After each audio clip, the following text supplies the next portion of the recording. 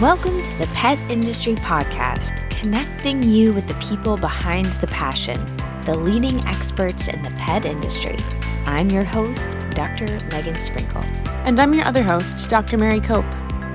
Welcome to the Pet Industry Podcast, where we at BSM Partners take you behind the scenes of the pet industry. BSM Partners has dozens of pet experts, including a research team. That research team performed a massive study answering some of the toughest and controversial questions in pet nutrition. We will be sharing some episodes where we have the researchers take us behind the scenes of their important research and help us understand what the research means for us and our pets. So today we are joined by the BSM research team, including our resident microbiome expert, Dr. Stephanie Clark, veterinarian, Dr. Brad Quest, board-certified veterinary nutritionist, Dr. Renee Streeter, and PhD nutritionist, Dr. Sydney McCauley. Doctors Clark and McCauley are also both board-certified companion animal nutritionists. We are also excited to welcome our guest, Dr. Andrea Beal, a geneticist and founder of EpiPause, an epigenetic biomarker company for pets, creating the next generation of pet healthcare. Dr. Beal can show a unique perspective on the research and the role genetics and epigenetics play on gut health for pets. All right. So I am very excited to have members of the research team from BSM Partners, as well as our guest, Andrea. And so today we are going to dive into some current research, as in very recently published, which is really exciting that you can hear it from the researchers themselves. And I think when it comes down to it, we're all pet owners. And when you have a pet, one of the most common questions that you're going to have is, what is the right food to feed my pet? And interesting enough, this has become a very complicated question in today's time, and it attracts many different opinions. So to help with this complexity and look at it from a scientific approach, we are going to look at some research that might help us get to the bottom of that. With the researchers here of the study, we are going to dive into their publication that was published in the Journal of Animal Science. And then we have our guest, Dr. Andrea Beal, who looks at DNA, gene expression, which is epigenetics, which we'll probably have you give a really nice elevator speech on that one, which I'm sure you've had to define many times. And she's also an entrepreneur and founder of EpiPause. So we're very happy to have you, Dr. Beal, and bring your very unique perspective to this very interesting research.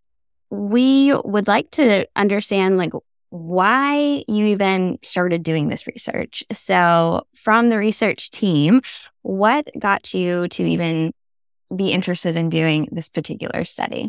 We go back to the beginning. Back in 2019 is when BSM started to get involved in the DCM, grain-free, grain-inclusive communications. What was going on? It was affecting the industry. It was affecting pet parents. It was affecting farmers, retailers, distributors. It was a huge shift. And so part of being researchers, we wanted to figure out what was going on. And after a lot of conversations and collaboration with the FDA, BSM Partners put together a very large study, and our funding and fundraising efforts began. I remember telling our founder, Nate Thomas, that he was crazy for doing a study this big. It was very expensive. I was unsure if we were going to be able to even pull it off. But with our fundraising efforts, and because we are in an industry where so many people care about pets, we had some amazing fundraising efforts. And so we're actually doing this really big study, and it is the biggest and definitely the most expensive prospective study ever done on canine nutrition. So this is only just a small portion of our larger study. And this is going to focus on the fecal metabolites, the microbiome, lovely short-chain fatty acids, and most pet parents are concerned with digestion of their pet's food. And these questions came about as, are there other things that could be affecting our pet other than just the ingredient in the diet? So looking at the microbiome, does that change? Do we have a shift in the microbiome that could potentially be dangerous and lead to some cardiac issues? So that's why we looked at the microbiome. We looked at digestibility. There had been some papers and some speculation out there that grain-free or high plant protein diets are less digestible due to the fiber makeup just naturally in those ingredients. And so are we potentially feeding non or lower digestible diets just by the makeup? And then we also wanted to look at fiber content. There was a paper in the past that had looked at fiber in these pulses and legumes, so our peas, lentils, and chickpeas. And does that fiber tie up and conjugate taurine and potentially lead to a taurine deficiency? We didn't look at that in this particular paper that is just published, but stay tuned. Exciting information to come as that paper is in the review process. And then lastly, short-chain fatty acids. Are what we feeding our dog really feeding their gut and keeping that healthy gut, which we know is becoming more connected to, or at least we're more aware of, the connection it is with the immunity, the skin, the brain, the gut, connecting to even the kidneys. So this study is just a fraction of what we did, but it's really focusing on the digestibility, the effect on the microbiome, and fecal metabolites and short-chain fatty acids when we're feeding diets that are either what is now called pulse-rich, so containing a few pulses, or pulse-free or grain-inclusive. And then also looking at the amount of animal protein. As most pet parents are aware, the push for more meat in pet food is very popular. Meat first, real meat is a very popular trend. And is it beneficial, or it doesn't really matter where your nutrients are coming from as long as they're there? You mentioned the term digestibility several times, and I know that we throw out that term quite a bit, but I think it might be good to break down what digestibility really is and why it's important. And so I'm going to throw this one over to Dr. Brad because you look at digestibility a lot. So when you are having to explain what it is and why it's important to look at for our pets, how do you explain that? Yeah, that's a really good question, Megan. When we're talking about digestibility, you want to think of it in the terms of what kind of nutrition is actually available to the pet. And we use the word bioavailable, and some folks may not fully understand what that is, but that's what it's referring to. Pretty much all pet food. They're formulated by highly qualified, highly educated, well-versed folks in their field. They know what they're doing to formulate the pet food. And then we usually take it a step further in that we do analysis of those pet foods, meaning we look at the actual levels of protein, specific amino acids, vitamins, minerals, things that we know are necessary for our pet on a daily basis. And pets are unique when you think about it as opposed to humans. Most humans, we eat a pretty diverse diet. You may not necessarily get all your required nutrients in one day, but the odds are the next day you'll eat something different or later in that day. Whereas a lot of our pets eat the same diets, even though we may vary those a little bit. For the most part, they're eating a lot of the same diets, which makes it exceptionally important to make sure that everything that's in those diets are available, that the pet's able to utilize, their body's able to digest, process, absorb, and then assimilate, meaning use those nutrients in the way they're intended to, just for normal body function, normal life functions. So what we want to do then is actually test those diets. It's not a really hard study to do. We can analyze the diets for specific nutrients, and then we feed those same diets to pets over a specified time. Usually it's a time period of about 10 days. And then what we do is we collect the stool, and we can also analyze the stool for a lot of those same nutrients. And really through calculation, we can determine how much of those nutrients are actually being utilized by the pets. And we'll have standards that we like to see for certain diets. We like to see a certain percent digestibility, but it makes a difference as far as what the diet formats are. Dr. Clark mentioned earlier ash and fiber content. Ash is mostly just the minerals in the diet. And then, of course, fiber. There's different types of fiber, and a lot of them are very beneficial for nutritional health. Some types of fibers, though, if they get too high, can negatively impact digestion too. So a lot of it depends on the diet format. But these are things that we do them for the diets that we formulate for our clients, and we recommend that pet food manufacturers do these types of studies as well. I'm starting to understand why you guys call this the fecal paper, because I bet you had to look at poop quite a bit for this study, not only for digestibility, but correct me if I'm wrong, that's probably how you looked at the microbiome as well. It was looking at poop samples. Is that correct? Or is there a different way that you looked at the microbiome?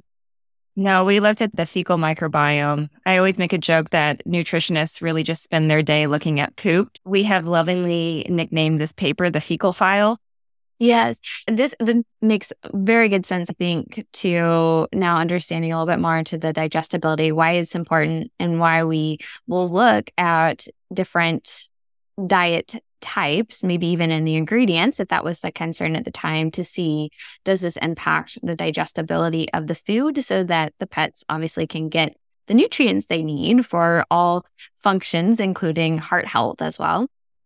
And Dr. Andrea, when we were talking earlier this week, you were talking about looking at different ways that might impact how genes are turned on and off. So maybe an opportunity to explain a little bit about what epigenomics is, but also just initially hearing the problem that these researchers were looking at. Do you have any initial reactions and maybe some experience that you have, maybe even on the people side too? Yeah, definitely. Starting with epigenetics and what that is exactly. With epigenetics, we study different mechanisms and molecules that actually interact with the DNA sequence, and they usually function on turning genes on and off. We tend to see that something in particular, say DNA methylation, which we're very focused on here at EpiPause and studying, acts as basically a first line of defense against everything that changes in the environment. And so that can be an external change, like a temperature change outside, and you're dealing with that and trying to maintain homeostasis, or it could be internally. So you eat something, your body's reacting to what you put in it. It's affecting its environment. And so when we talk about the microbiome, there is absolutely this talk between the microbiome and epigenetics, which then affects your genes. So everything is connected and gets complicated really fast. So when I'm thinking about this paper and what was looked at, definitely varying the food source is going to have an effect on the microbiome, and the microbiome has an effect on the epigenetics, which will affect what genes are getting turned on and off. So a lot of wheels turning there. Yeah, back to that, what is the best diet for my pet? So you've got your problem. We understand the importance of digestibility. So what was the study design? What exactly did you do and look at? So to start the study off, we had to figure out what duration we wanted to do, which we decided on 6 months. We can always argue, is it long enough? But sometimes money and resources tell us and dictate us to what the duration is going to be. And interestingly, because this study is part of so many different aspects that we're looking at, we also have a paper that's coming out, was just submitted for publication, that will start to answer the question of the duration. Is the duration of the study long enough? And we start to feel very, very confident based on the results that we saw for that paper, that the study is long enough. We used 64 dogs, which is a huge amount of dogs that you have to try and adopt out at the end of the study. We did not want these dogs to go back into the research cycle. So right around the pandemic, trying to find 64 dogs to get good homes that they were going to stay and be happy loving pets. But out of those 64 dogs, we had 2 different breeds. We had a mixed breed hound, and it really was mixed breed. And we did genetic testing on them as well, looking at any gene mutations, what breeds they actually made up. And then we had, I'm sorry, I should go back. Those dogs were 50, 75 pounds. So these are your medium, large breed dogs. They were quite big. And especially in comparison to our other breed, which were our purebred beagles. And these are, since they're purebred and purpose bred, they were our tiny little beagles, super cute, little 16, 20-pound beagles. Even though they started off at the study beginning a little chunky, we got them into ideal shape. So we had our 2 breeds, and then we came down to what were going to be our test diets. And so we essentially did 4 test diets. We called them lovingly grain-free and grain-inclusive, but essentially lack of pulses and pulse-rich or high plant protein. But then we also decided to look at the animal protein like we had previously talked about, and we varied the amount of protein coming from animals. So we had a quote-unquote high animal, which was 70% of the protein coming from animal sources. And then we had a low animal, which was 45% of the protein coming from animal sources. The neat thing about these diets is we've actually got people on the call, on the podcast, who formulated these diets, who were in the manufacturing plant, manufacturing them, making sure that they were running appropriately. And that's really neat because you get to control the diet as opposed to just picking a bag up off the shelf and hoping the nutrients are in there at appropriate amounts or in the amounts that you want appropriate for the study. So that's really interesting. And then the way we formulated the diets, and Dr. Streeter can definitely speak more on this, on the hundreds of hours we spent formulating these diets, but we wanted them to match in macronutrients. So a lot of studies will look at ingredients, but we really wanted to look at nutrients. Going back to, does the body care where this amino acid or this fatty acid is coming from, or does it just matter that it's there? So we formulated the diets to be as similar as possible. We looked at the raw ingredients and we formulated based off what was actually the nutrients that were naturally occurring in those ingredients. Renee, do you want to jump in and talk a little bit more before I talk about the study design? I think you covered it really well so far, Stephanie. I think the main thing was we really, like Stephanie said, we had a large amount of time devoted to ensuring that the macronutrients of the diets were identical. The ingredients were tested before the formulation for full nutrient analysis, so we were able to get really close. And then what was interesting was that even with all of that testing beforehand and after, there was still slight variation after the diets were formulated. But because we actually tested them and we knew, right? Like it wasn't as if we were, like Stephanie said, using a diet off the shelf where you had no idea if you were close. They were really close. But it was just a very interesting process and very well controlled so that we could see what these ingredients were doing while keeping the nutrients the same. What we didn't control for were amino acids. So if the ingredients naturally were lower in some of the sulfur-containing amino acids, then the diet was naturally lower in sulfur-containing amino acids. So macronutrients, so the total protein, the total fat, the total fiber, all of that was kept very similar across the board of these 4 diets. It's really just like where those nutrients were coming from. So either the higher amounts of animal-based sources or not. So I think it's important to point out that when we're looking at a scientific study, it's really important to keep everything between different treatments as similar as you can. So that way you reduce what's called the variability or the number of things that could be causing a difference in the study outcome. So if you just grab some random dog foods off the shelf and try to compare them, you're not really sure, is it this difference in fat that's causing it? Is it the different ingredient? Because there's so many things that are different.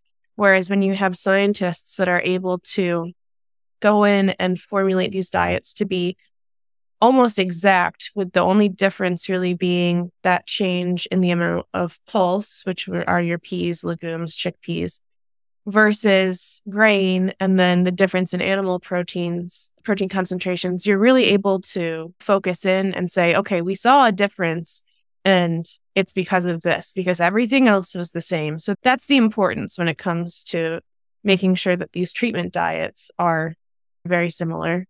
Yeah, you're right, Dr. Cope. And with this study, we had the luxury of knowing the manufacturing facility that they were ran in. They were all run on the same day. And we knew exactly the processing that it took for all of the diets. So we really got to control the nitty-gritty details of it.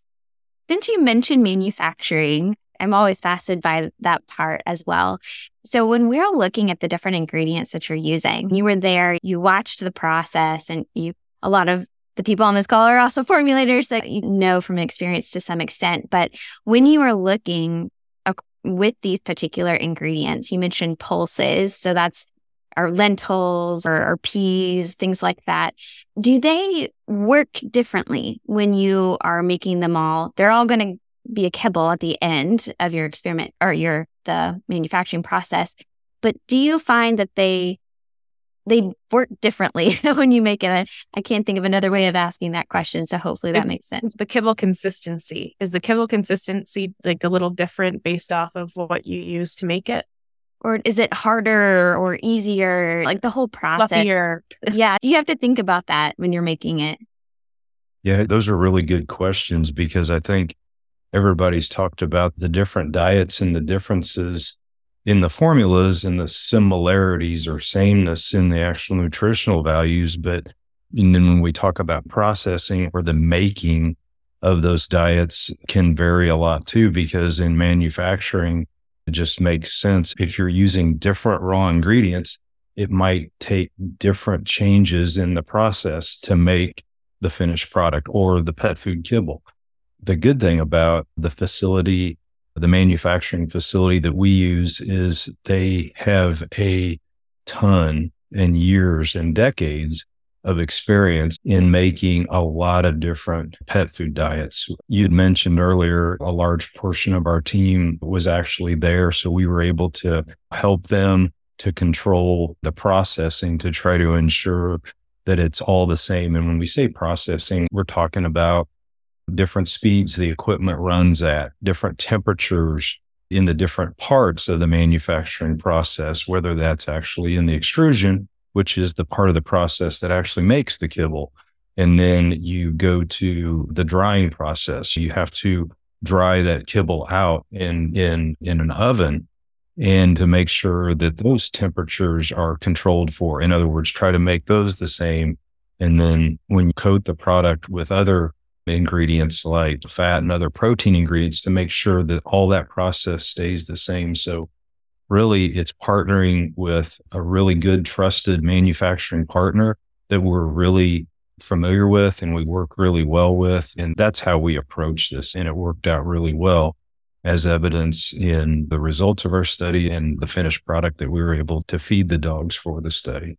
I just want to acknowledge how wonderfully qualified this group is. I don't think anybody could quite do this as well as you, just from all the experience from the food science, the formulation experience, like the research experience, all of that. I don't know if I really stopped and considered how unique that is, but a lot of people don't have that luxury or availability of all these resources or skills. So also going back to the dogs, because I think this will be important, especially with Dr. Andrea, when we ask you some maybe more questions, is back to why did you use two different groups of dogs? You talked about purebred dogs, and then you had these mixed hounds. Why did you decide to add more complexity to already this big giant study? We never do anything easy or simple. Sum it up in one sentence. But research beagles are the commonly used dogs just because of availability.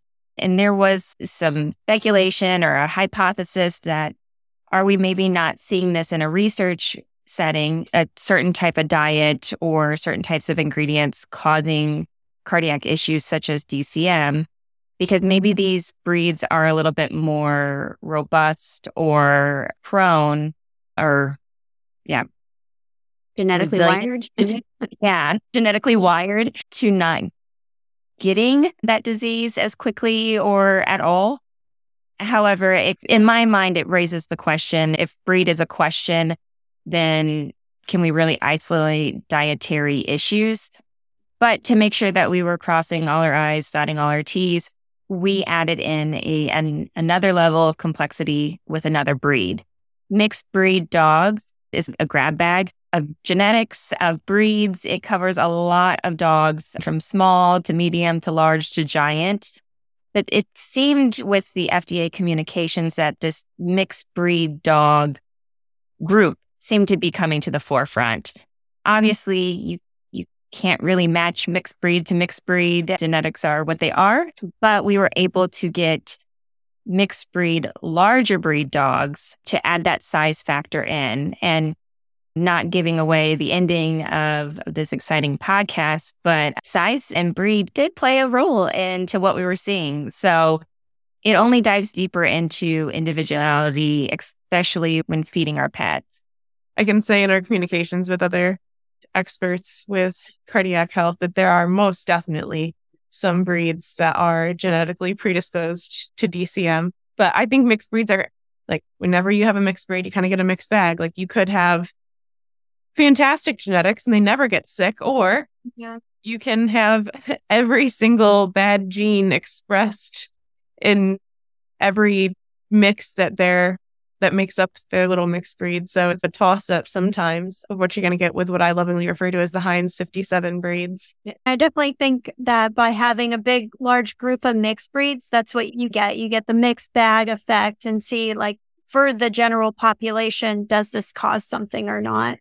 I know we spent a lot of time outlining the things that, like how we set the study up, how we formulated the diets. But then once you got everything all settled, the dogs and their different treatment groups, what did you look at? What kind of data did you collect? And why did you select those things to analyze? I'm going to give you broad categories of things that we looked at for this paper. For this paper, we looked at macronutrient digestibility. So how was protein, fat, and fiber digested in the various dogs for the various diets? We looked at fecal characteristics, so the quality of their poop. And we looked at fecal metabolites. So metabolites are things like short-chain fatty acids, ammonia, indole, phenol, bile acids. So we look at these things to get an idea of inflammation, among other things. And we also looked at fecal microbiota, or the bacteria that are in the poop, to get an idea of the effect of the diet on that population, which could in turn have an effect on digestibility or gut health in general. It seems to me like we spent a lot of time looking at poop, and this is called the fecal paper for a reason. But can someone outline how this ties in with DCM? Because you're dealing with digestibility and the gut, and how is that playing in and interacting with heart health? Dr. McCauley. If you think about it in the really basic terms of, they say you are what you eat, right?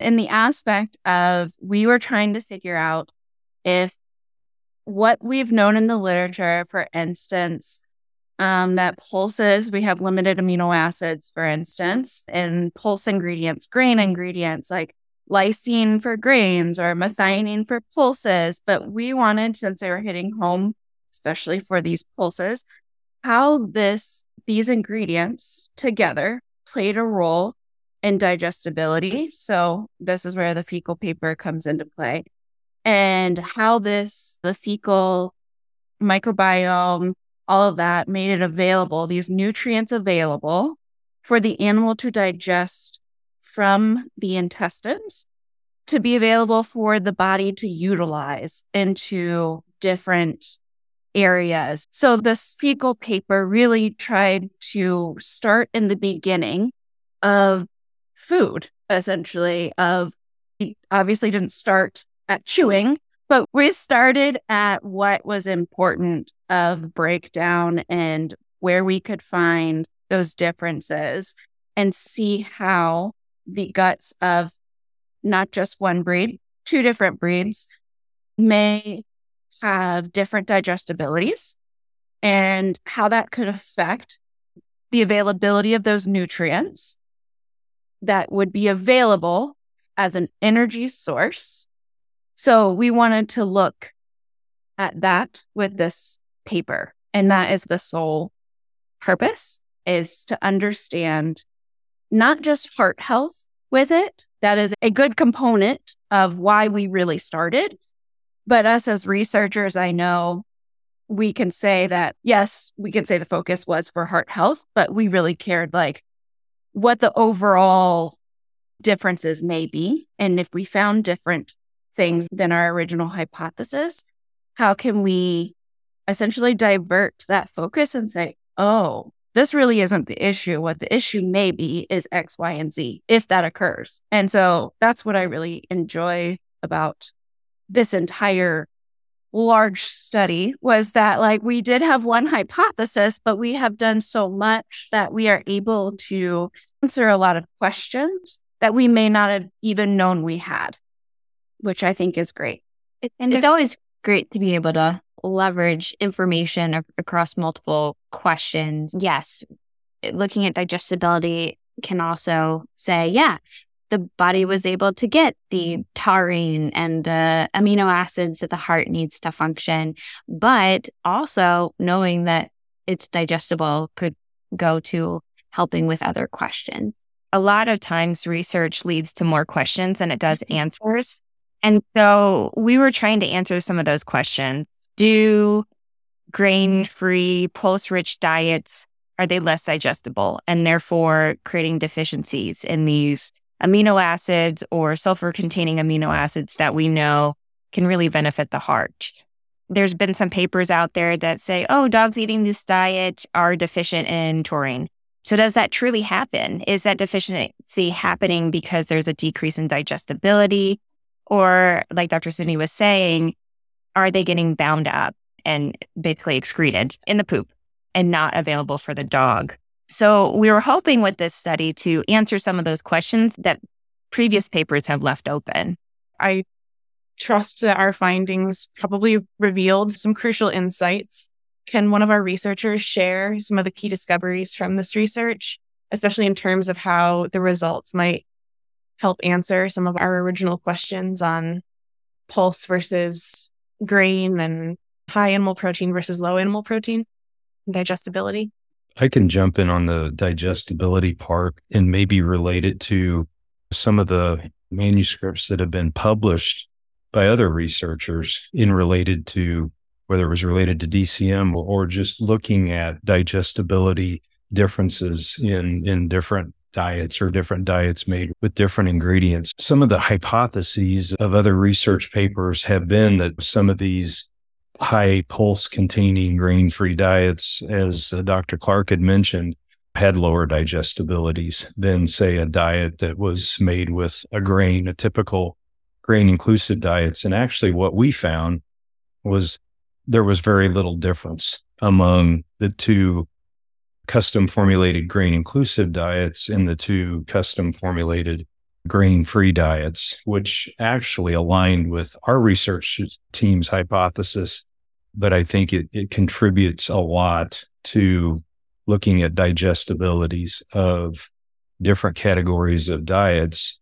And I should also say, and we had talked about it earlier, that we didn't just pull specific brands from the shelf to do our study. We custom formulated these very meticulously.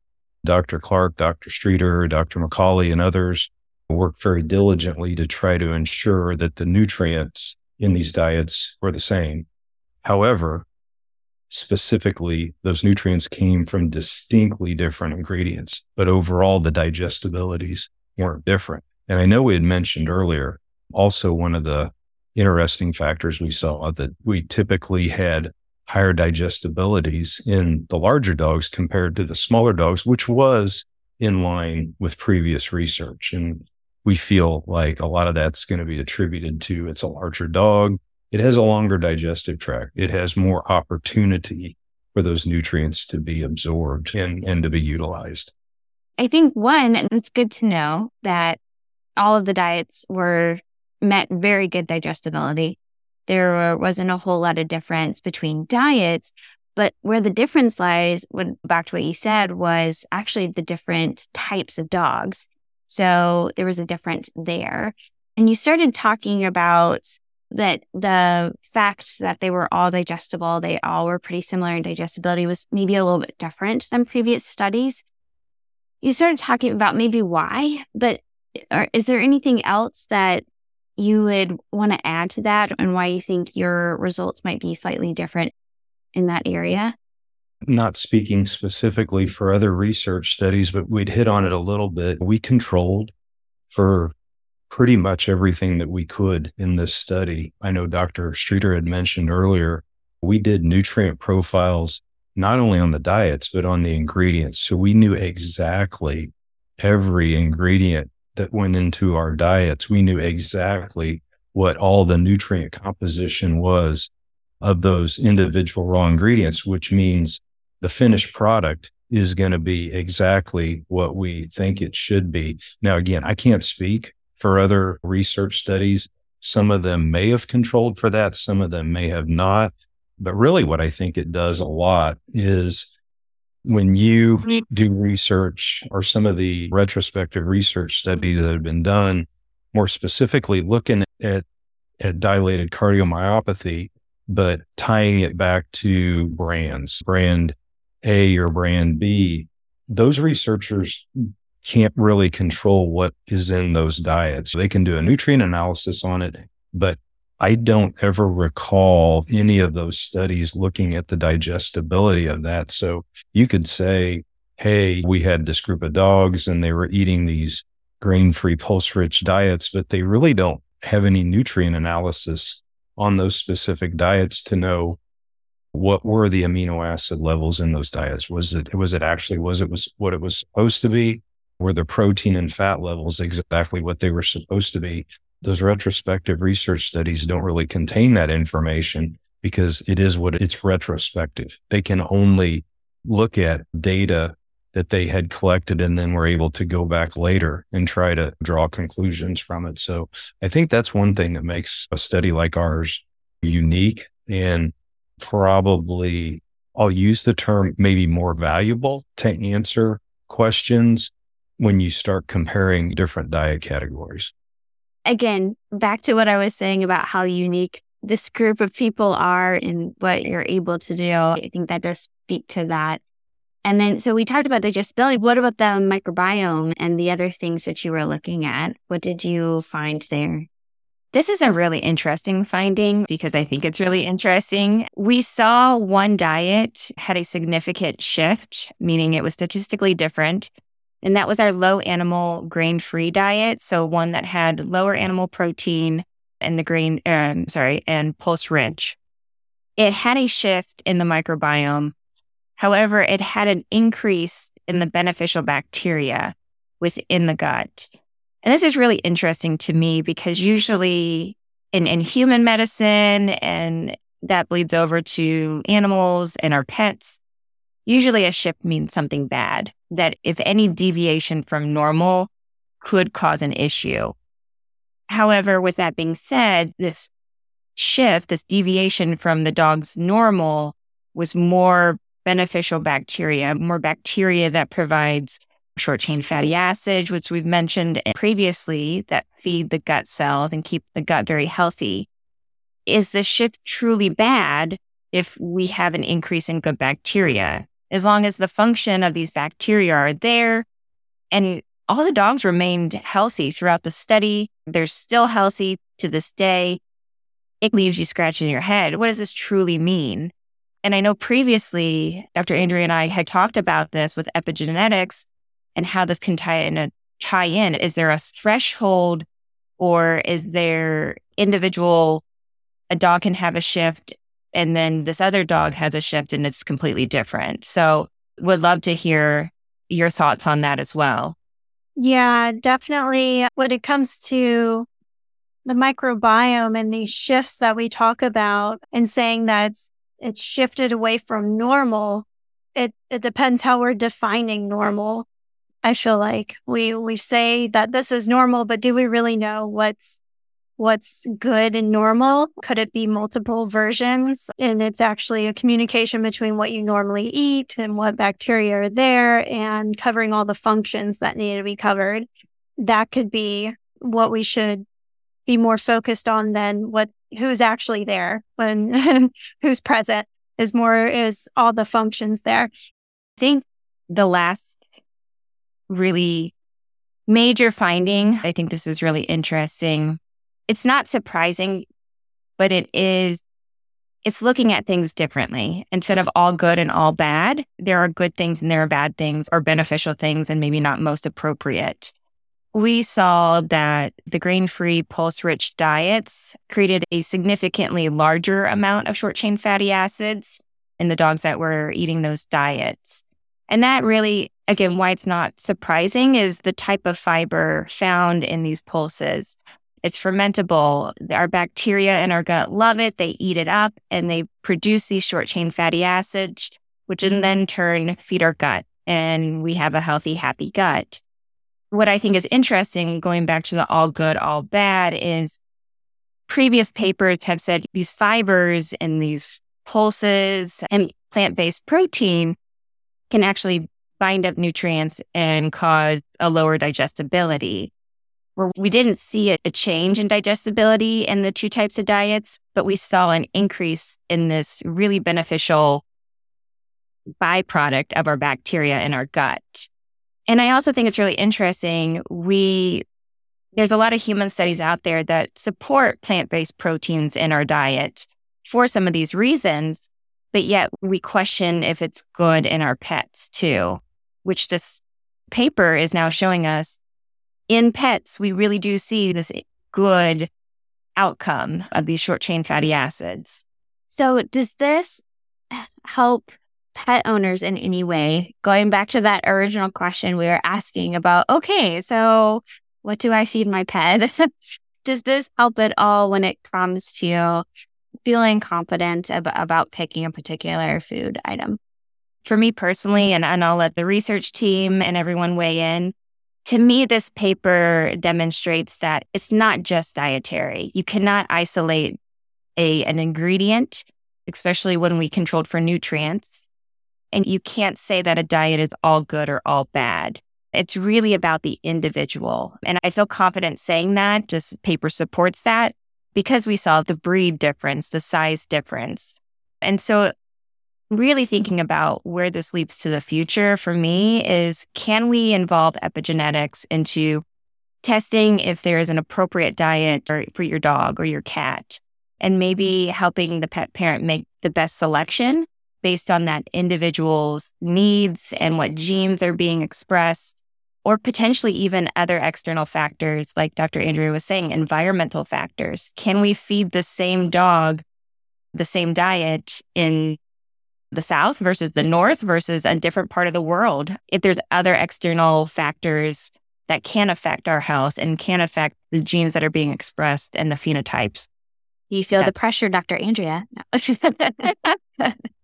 Yeah. So, and this is where what's really coming to mind here is that it's going to take a while for us to be able to answer that type of question and help a pet parent really understand and make the connection. What is it that caused this? A lot of it is creating a baseline and understanding how, different lifestyles produce different patterns in the epigenetics. Having everything in that data set from the different microbiome, who's in the microbiome for this particular pet, what was their lifestyle as far as exercise went, what was the food that they ate, were there other stressors in their life, do they have other genes that contribute to whether they have more stress or not. So it is complicated, and everything's cross-talking, right? So you have the microbiome, and if that's shifting or whatever, it's going to throw a big change across the system of that individual. So I guess the answer is actually being able to have a baseline for an individual would help us a lot with understanding why that individual, although they had no predisposition to heart disease, we weren't really worried about that, but they still got heart disease. What was the contributing factor? And I think there's still a lot of questions out there about how disease develops, and it could be something else. A lot of diseases are caused by our part of the aging pathway, really. So age is playing a role, and that aging process is playing a role in certain diseases developing. And that's something we want to get at, is how each of the environmental factors, whether it's food or it could be something else, is going to contribute to the aging process and then those downstream diseases developing. And reading some papers on heart health and epigenetics, obesity seems to be mentioned quite a bit. And as a nutritionist, obesity is a huge battle that we deal with in the clinic. And it's on the rise, whether we want to believe it or not. Is obesity an external factor that can affect our epigenetics and possibly on or turn off an expression that can affect our heart health that maybe we're not thinking about for our pets? We were on the same wavelength though, Stephanie, because I was about to say that exact same thing. So good nutritionists think alike. You need to get skinnier dogs. Yeah. And even you talked about it too. You helped the beagles get to ideal weight for the study. So, I mean, that was an interesting thing, that a factor that could be playing a part. But it goes to show that it's not, that specific factor, that one thing. It's not even looking at what the food is or what ingredients. It's just like the timing. Again, going back to all these factors, I think it is fascinating, which again is job security for researchers. And I'm really glad that researchers can come together and think about all the different things that could be playing into this. So thank you, Dr. Andrea, so much for your thoughts. Again, we want to have you back, so don't go away too far.